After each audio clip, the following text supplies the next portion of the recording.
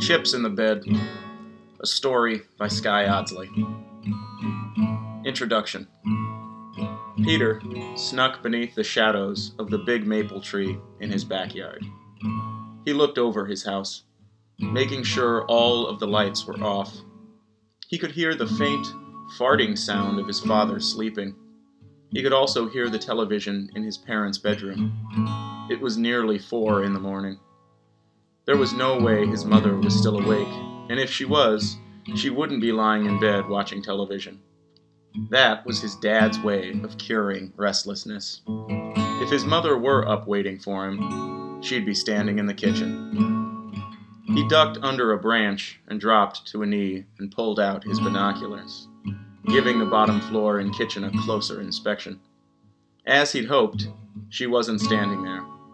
His only remaining worry was that they'd locked him out in a last-ditch effort to catch him sneaking in past his curfew. His parents were old and slow, but they were on to him at an elderly pace. Locking the door would make perfect sense. He dropped the binoculars from his eyes and let them dangle at his chest. He was drunk. The cool air felt electric on his skin. He reached into the cargo pocket of his shorts and pulled out his last hand-rolled cigarette and tossed it in his mouth, lighting it with an exuberant snap of his newly acquired 8-ball embossed Zippo lighter. He spit out a cloud of smoke and coughed as he fell to his ass and leaned back against the tree's wide trunk. This was only the 4th cigarette Peter had ever smoked. He savored the flavor of it a bit more than his first 3, which he tried just before this run home. Today had been Peter's last day of 9th grade.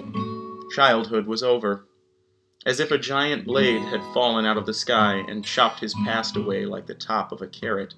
It was just gone. He didn't miss it. It'd been an easy last day at school. Most of the teachers just put on movies. One of these films had been about a group of young soldiers stranded in what he assumed to be the Vietnam War. His teacher had given the film no introduction. Peter sat there under the tree, thinking over the film's dialogue of homesickness, with a strange smile on his face, imagining himself to one day soon get to leave this yard, this town. He looked up through the branches at the stars.